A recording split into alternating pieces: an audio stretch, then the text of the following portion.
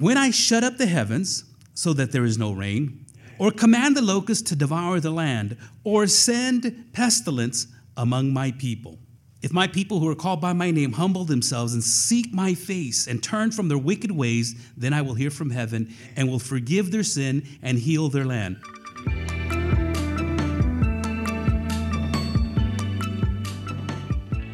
Let me have you open up to 2 Corinthians chapter 10. 2 Corinthians chapter 10. And very briefly, I just want to touch on what we talked about last week on Paul, the missionary, to the church of Corinth. And what Paul did was, in last week's message, we talked about how he was talking with the church and preparing them for spiritual battle. Yeah. And that the things that we need for the spiritual battle is to have an intimate walk with Jesus Christ, if you remember last week, to have an impact on others and have an impact in a positive way, those around you, those that you can actually disciple and move forward. Have compassion for people as well. And you think about a soldier, somebody that's going into battle, ready to battle the enemy. You just don't want to shoot and kill everybody. You want to have compassion for people, as well as in the sense of our ministry that we do within the church. Depend on God's inspired word. And then I mentioned the last thing is inhabit a life of humility. And in verse 12 of chapter 10, Paul said this, and this is what I concluded with last week, inhabiting a life of humility. Not that we dare to classify or compare ourselves with some of those who are commending themselves, but when they measure themselves by one another and compare themselves with one another, they are without understanding. Paul says we don't want to compare ourselves to anybody else. We're just lowly servants, is what he said. We are people that are wanting to do the best that we can. And Paul had every right to proclaim that he was the best qualified person. Paul had every right to be able to demand that the respect be given to him. And as we've been seeing through the book of 1 and 2 Corinthians, Paul was being abused, well, maybe not physically, but verbally by people within the church that didn't trust him. And it's not the church that he had established, the people, but people that infiltrated and came in. You know, he's not that good of an orator. He really isn't. He doesn't seem to be, it doesn't really look that well. And last week we talked about his appearance by a book that was written maybe 100 years after Paul. And it said that Paul was a bald man with a unibrow, and bushy eyebrows, and a hook nose, and kind of hunched over and bow-legged. And you think about this man, and says, man, he doesn't even look like a preacher. You know, what is a preacher supposed to look like? And so they would make fun of his appearance. They would make fun of his speech. He's not even that eloquent. He just talks all kinds of stuff. You know, Apollos, on the other hand, he was eloquent. And so it wasn't his demeanor, but it was what the people were trying to pull out of him just to knock him down, to be able to establish their own agenda. And so Paul says, you know, we don't have to try to commend ourselves, and we don't have to try to compare ourselves, and we don't have to try to build ourselves up. As a matter of fact, in 1 Corinthians, we found out that Paul says, you are our recommendation. You are our letter of recommendation. You are the ones that have this changed life, like Gary and Tommy. And what they're doing there. It's the recommendation, the things that are happening behind the scenes, like this woman that says, come cry and pray for my grandma. You know, there's changes that are going on in people's lives that it's just amazing when somebody puts themselves aside. Humility. Humility, the practice of humility is so much needed in today's church, is so much needed in today's world. The practice of humility. You know, to talk about and to share about and to preach about humility, it's almost a tightrope. It's a challenge, because a lot of times, well, the pastor is looked at, well, he's the expert, so he should know. I mean, he should be able to share with us about humility or any other topic, but at the same time, it's a topic or a word that needs to be not only known about, but you have to live it. And so I know I fall way short of that, and if you were honest with yourself, maybe many of you do as well. But I appreciate that Brother Castro, his wife, came up to us and talked to us about this today, because this displays an act of humility, to be able to put yourself aside. And I want to share just a few things with you before we conclude today. But let me go to the Lord in prayer and just get ready for this message. Father in heaven, thank you again for giving us this word today. And Lord, we just want to continue on with 2 Corinthians. And just like always, you have put us right in the right spot at the right time. And so, Lord, I pray that you help us as we learn just the principle of humility and what it means. and how it's important within our life. So I pray, God, that you lead us, you direct us in all things, we pray. In Jesus' name. And everyone says, amen. Amen and amen. It's interesting because one of the things that you keep hearing, you may have heard if you followed anything within this whole pandemic, within the whole problem that's going on within our country and within the world, one of the things that keeps coming up is 2 Chronicles chapter 7. If you have your Bibles with you in the Old Testament, and sometimes it's confused with 2 Corinthians, but turn with me to 2 Chronicles chapter 7, verses 13 and 14. And before, as you get there, I just want to give you a little bit of a background of what's going on in 2 Chronicles. And the Chronicles are exactly that. They're just chronicles. They are the writings of what's gone on. And they're chronicling, or the historians are writing down the things that have taken place with the kings. And David was a king that united the kingdom. He brought everything together, and he wanted to build a temple for the Lord. He had a huge house, a huge palace. And he says, look at me, I live in this huge palace, and God has just a tabernacle, which is what God had wanted to do. But David was not allowed to build the tabernacle because of the blood on his hands. And so he gave the job, God gave that responsibility over to Solomon. And when Solomon had built the temple, he built it in such a way that it just stood out above anything else. And it was a place, and we know that God does not reside within the places built by man. This place here, it's you are the temple, the Holy Spirit. But God made a promise. He made a promise to the people of Israel. And we take this verse 14, and I'm going to read that first, and then I'm going to go back and kind of insert this where it should go, put it into the context of where it goes. But in verse 14, and you may have heard this before, 2 Chronicles 7:14 says, if my people who are called by my name humble themselves and pray and seek my face and turn from their wicked ways, then I will hear from heaven and will forgive their sin and heal their land. Now, there wasn't any of this going on at that time. There wasn't any healing that needed to be done. As a matter of fact, the place was booming. Everybody was happy. This was a joyous occasion. Solomon just built the temple, and he prayed this magnificent prayer that you will find in chapter 7 and from the very beginning, how he dedicates the temple. They sacrificed 22,000 oxen, and they sacrificed 120 sheep, and everybody was just a fantastic celebration. And God shows up in verse 11. And he says this, thus Solomon finished the house of the Lord and the king's house, all that Solomon had planned to do in the honor of the Lord and in his own house, he successfully accomplished. Then the Lord appeared to Solomon in the night and said to him, I have heard your prayer and have chosen this place for myself as a house of sacrifice. Here's the point here. We need to make our prayer known to God. Not just praying for what I want, not just praying for what I need, not just praying for myself, but we need to pray for the nation. We need to pray for the nations. We need to pray for God's will to be done. And what Solomon wanted to do was to have a place to worship and to honor and to recognize God. Yes. Then he goes on to say in verse 13, when I shut up the heavens so that there is no rain, or command the locusts to devour the land, or send pestilence among my people, is the verse that is right before the verse that we're focusing on.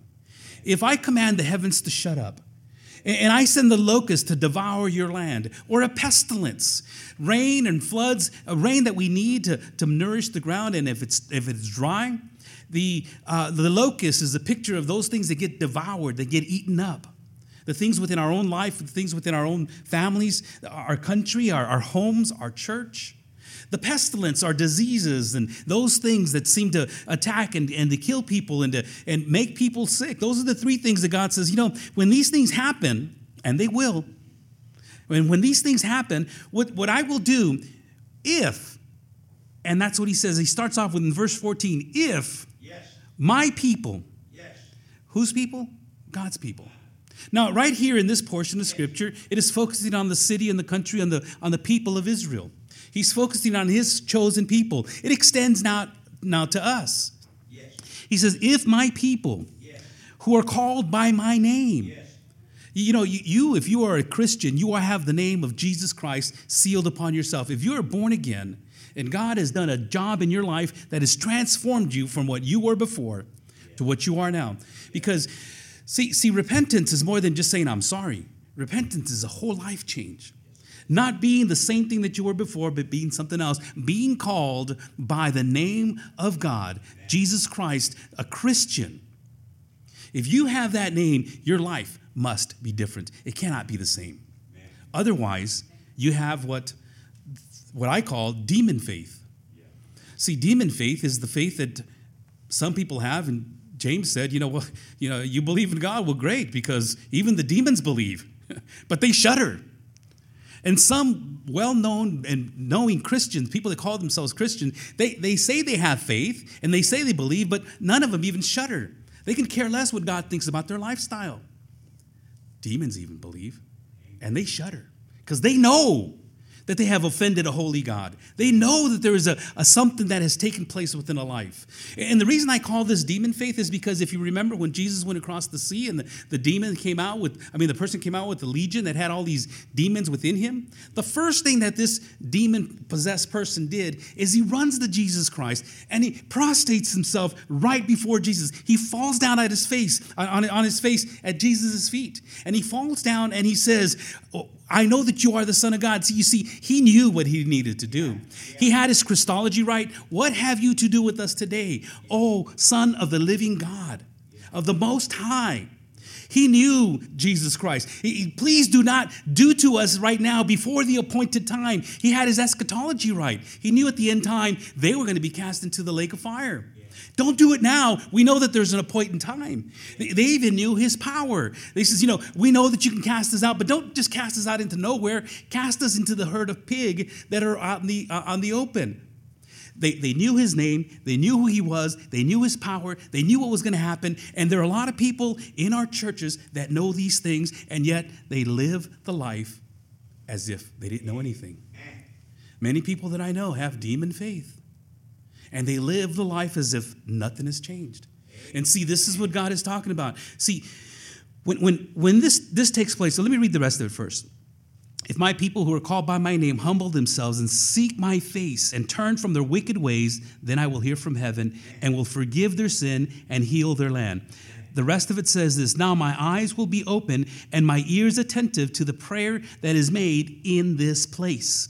For now I have chosen and consecrated this house that my name may be there forever. My eyes and my heart will be there for all time. As for you, if you will walk before me as David your father walked, doing according to all that I have commanded you and keeping my statutes and rules, then I will establish your royal throne as I covenanted it with David your father, saying, you shall not lack a man to rule Israel. Now look at the condition. But if you turn aside and forsake my statutes and my commandments that I have set before you and go serve other gods and worship them, then I will pluck you up from my land and I have given you and this house that I have consecrated for my name. I will cast out of my sight and I will make it a proverb and a byword among people. And at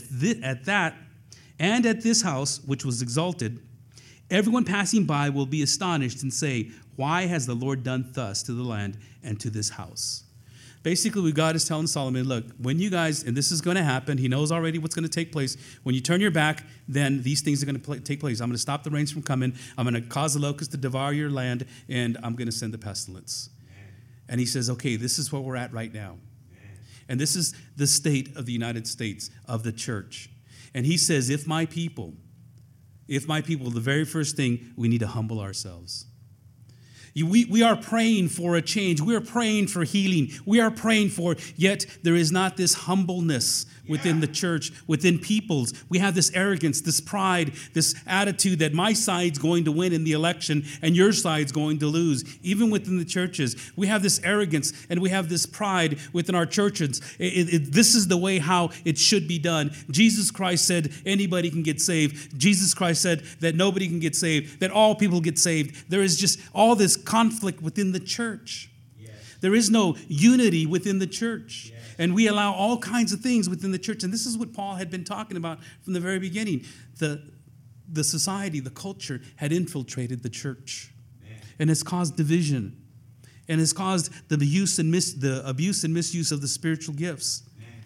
And so when Paul says, going back to 2 Corinthians chapter 10, when Paul says, in verse 12, not that we dare classify or compare ourselves. Paul says, we need to take our eyes off of ourselves. And stop comparing myself with everybody else around me. Stop trying to commend myself for what I do. And this is a very tight rope. It's a very narrow bridge that you walk upon as you're seeking to be humbled, because even the act of seeking humility is somewhat prideful in a sense, because humility is more than just the thinking less of yourself, but humility is really just thinking less of yourself, not nothing of yourself. And it's the idea of not, as Paul would say later on in Galatians, look at your outlines here. Number 1, I must use the standard of Jesus Christ. That's the standard I must use. And in 2 Corinthians 11:30, he says, if I must boast, I will boast of the things that show my weakness. The things that, if I'm going to say anything about who I am, I really appreciate the fact that one of the things that Twilight had mentioned is, I'm a crier. I'm not here trying to, say that. And both of them, we had no clues to what we were doing, but we know that God was doing something. God was up to something in our life. And we had no clue. Even though we felt inadequate, God makes you adequate. Humility is not thinking of yourself by going in and thinking, I'm going to take care of this and do it my way. We seek to God, and if I'm going to boast in the things that God is doing in my life. In Galatians 6:14, he says, but far be it from me to boast except in the cross of our Lord Jesus Christ, by which the world has been crucified to me, and I to the world. See, the one thing that Jesus Christ starts off with when he starts his Sermon on the Mount, the very first thing he says is, blessed are the poor in spirit. He didn't say that those that are poor are blessed, but it's your spirit. You're thinking less of yourself and more of others. It is within your spirit that Jesus Christ is working to get whatever it is that he's doing in your life. It is within your spirit and within your life. And Jesus says, blessed are the poor in spirit, thinking less of yourself and more of others. Number 2, the practice of humility, first of all. Second of all, we must sacrifice ourselves. I need to sacrifice myself. I need to starve the flesh. I need to think of my flesh less. And what we do is we feed the flesh. We feed the flesh with all this multimedia that we have, whether it's social media, whether it's on the shows, the TVs, music, everything seems to infiltrate our heart. And the more that we see, the more that we desire, the more that we want. In 2 Corinthians 10:13, Paul says, but we will not boast beyond limits, but will boast only with regard to the area of influence God assigned to us. Only what God has given us, not what God has not given us, to reach even you. For we are not overextending ourselves as though we did not reach you, for we were the first to come all the way to you with the gospel of Christ. And in all thinking through this process of what Paul's talking about, in his whole thinking process, he's holding himself back. He's not elevating himself, he's defending himself. And there are things that we must do, and you have to weigh the motives. Why am I sharing this? What am I trying to get across? What I'm trying to get across is the cross of Jesus Christ on what he has done. Not what I do, but what he has done. I'm here to share with you the testimony of what Jesus Christ has done in my life. In Galatians chapter 2, Paul says, I have been crucified with Christ. It is no longer I who live, but Christ who lives in me. In the life I now live in the flesh, I live by faith in the Son of God, who loved me and gave himself for me. And in Galatians 5:24, he goes on to say, and those who belong to Christ Jesus have crucified the flesh with its passions and desires. There is this call for my flesh. There is this call for my inside desire to want to take in as much of the world as possible. And what Paul is challenging us to do in order to walk in the light of humility and practice humility is to sacrifice those things that we know brings desire and brings fulfillment, and fulfill ourselves in what Jesus Christ himself is doing. As a matter of fact, he says in Matthew 23, the greatest among you shall be your servant. Whoever exalts himself will be humbled, and whoever humbles himself will be exalted. That is a principle, that is a practice, that is something that always takes place. Every time I think that I'm exalting myself, I get humbled. Anytime we think we know what we should be doing, we get humbled. I mean, there's some things that we do that we know that we do, that we're good at. But what God is doing in your life, especially if you're seeking humility, he's going to humble you. Number 3, I must seek to be humbled by God. This is why I was saying earlier, humility is a tightrope. Humility is kind of not too many people want to go that route. Most of us don't want to be humbled. Most of us want to be exalted. It's our pride that keeps us above the fray. It's our pride that keeps us up above everything else. But as Paul is saying, we need to seek to be humbled. As a matter of fact, he says in verse 17 and 18, let the one who boasts boast in the Lord. For it is not the one who commends himself who is approved, but the one whom the Lord commends. As the psalmist says, create in me a clean heart, O God, and renew a right spirit within me. Check my spirit, Lord. Look within me. Create that new heart. Look at what my heart holds and expose it to me. In 1 Peter, he says this, likewise, you who are younger, be subject to the elders. Clothe yourself, all of you, with humility toward one another. For God opposes the proud, but gives grace to the humble. Humble yourselves, therefore, under the mighty hand of God, so that at the proper time he may exalt you, casting all your anxieties on him, because he cares for you. This is a principle that God uses all the time. James says, humble yourselves before the Lord, and he will exalt you. If you exalt yourself, God will humble you. And before you get to that point, you ask God, okay, Lord, create in me a heart that is humble. Create in me a heart. And as I said earlier, the more you try to pursue this humility, the more it seems like you're trying to exalt yourself. It's like the one pastor says, I know everything about humility. I even wrote a book about it.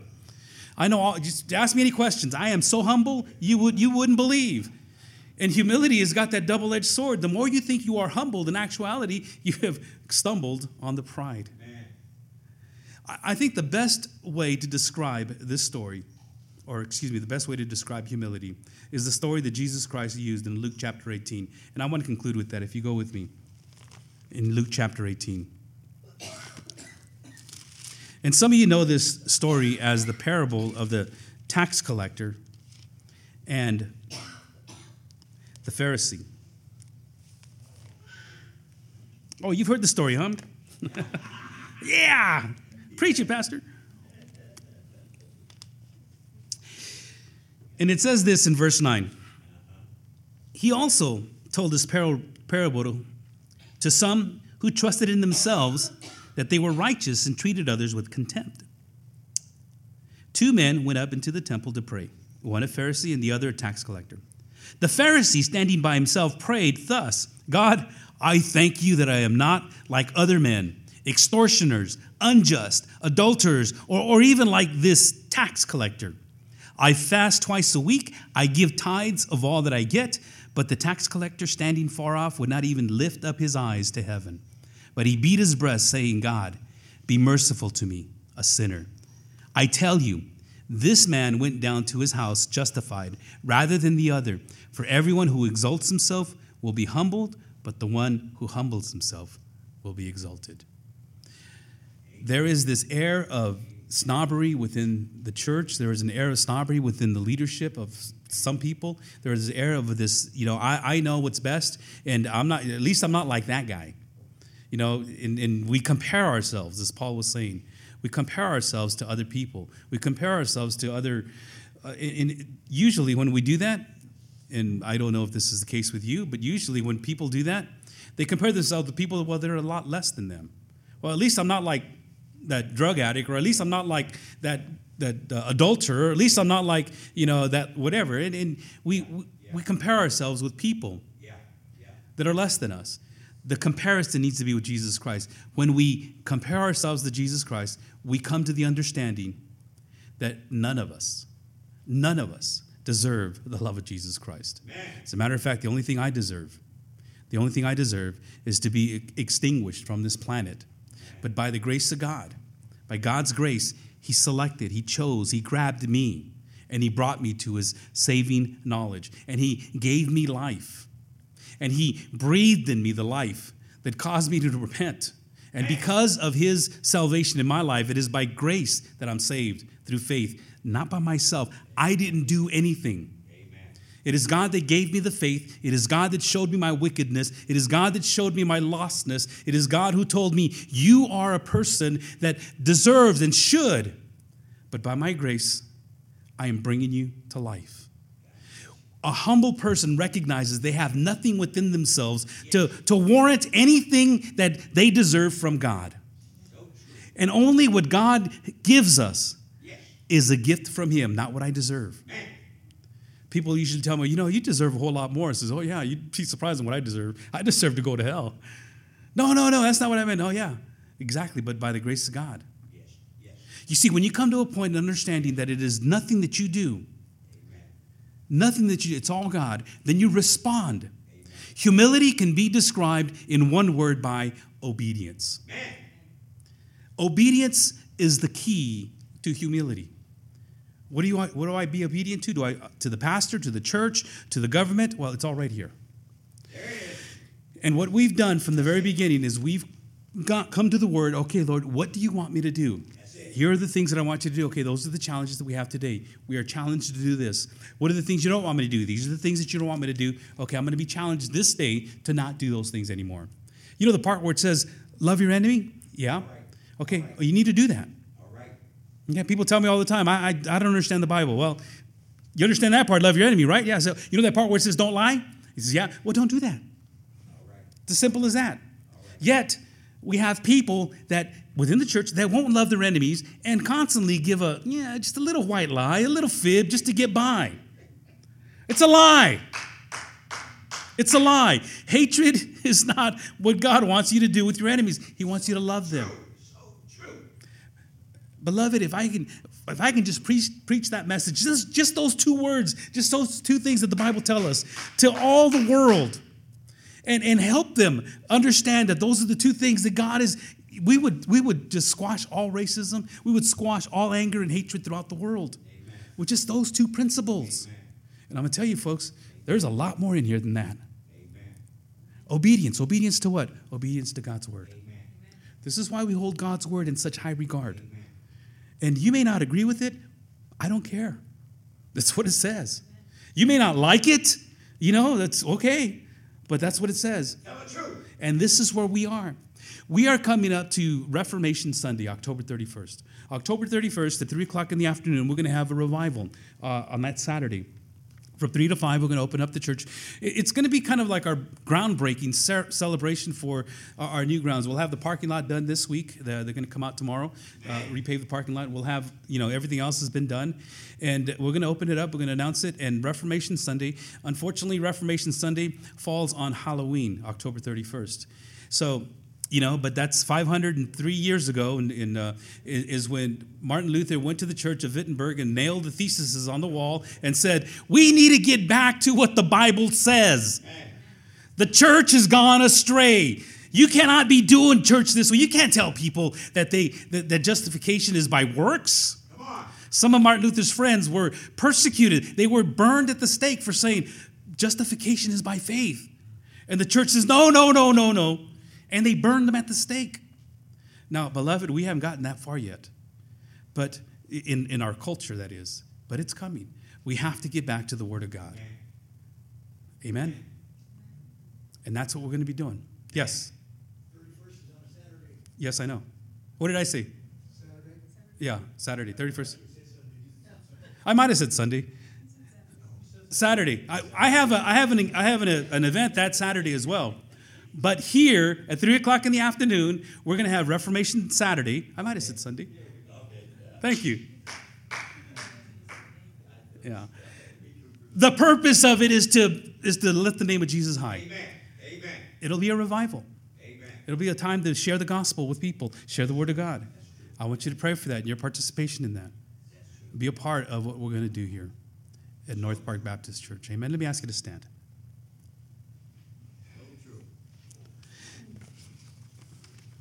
Humility is a very difficult word. Yes, it is. It is the absence of pride. Yeah. Just like darkness can't be living in the light. So true. And we can't become more humble by focusing on humility. It's one of those things that you either do it or you don't. Amen. And it's a practice.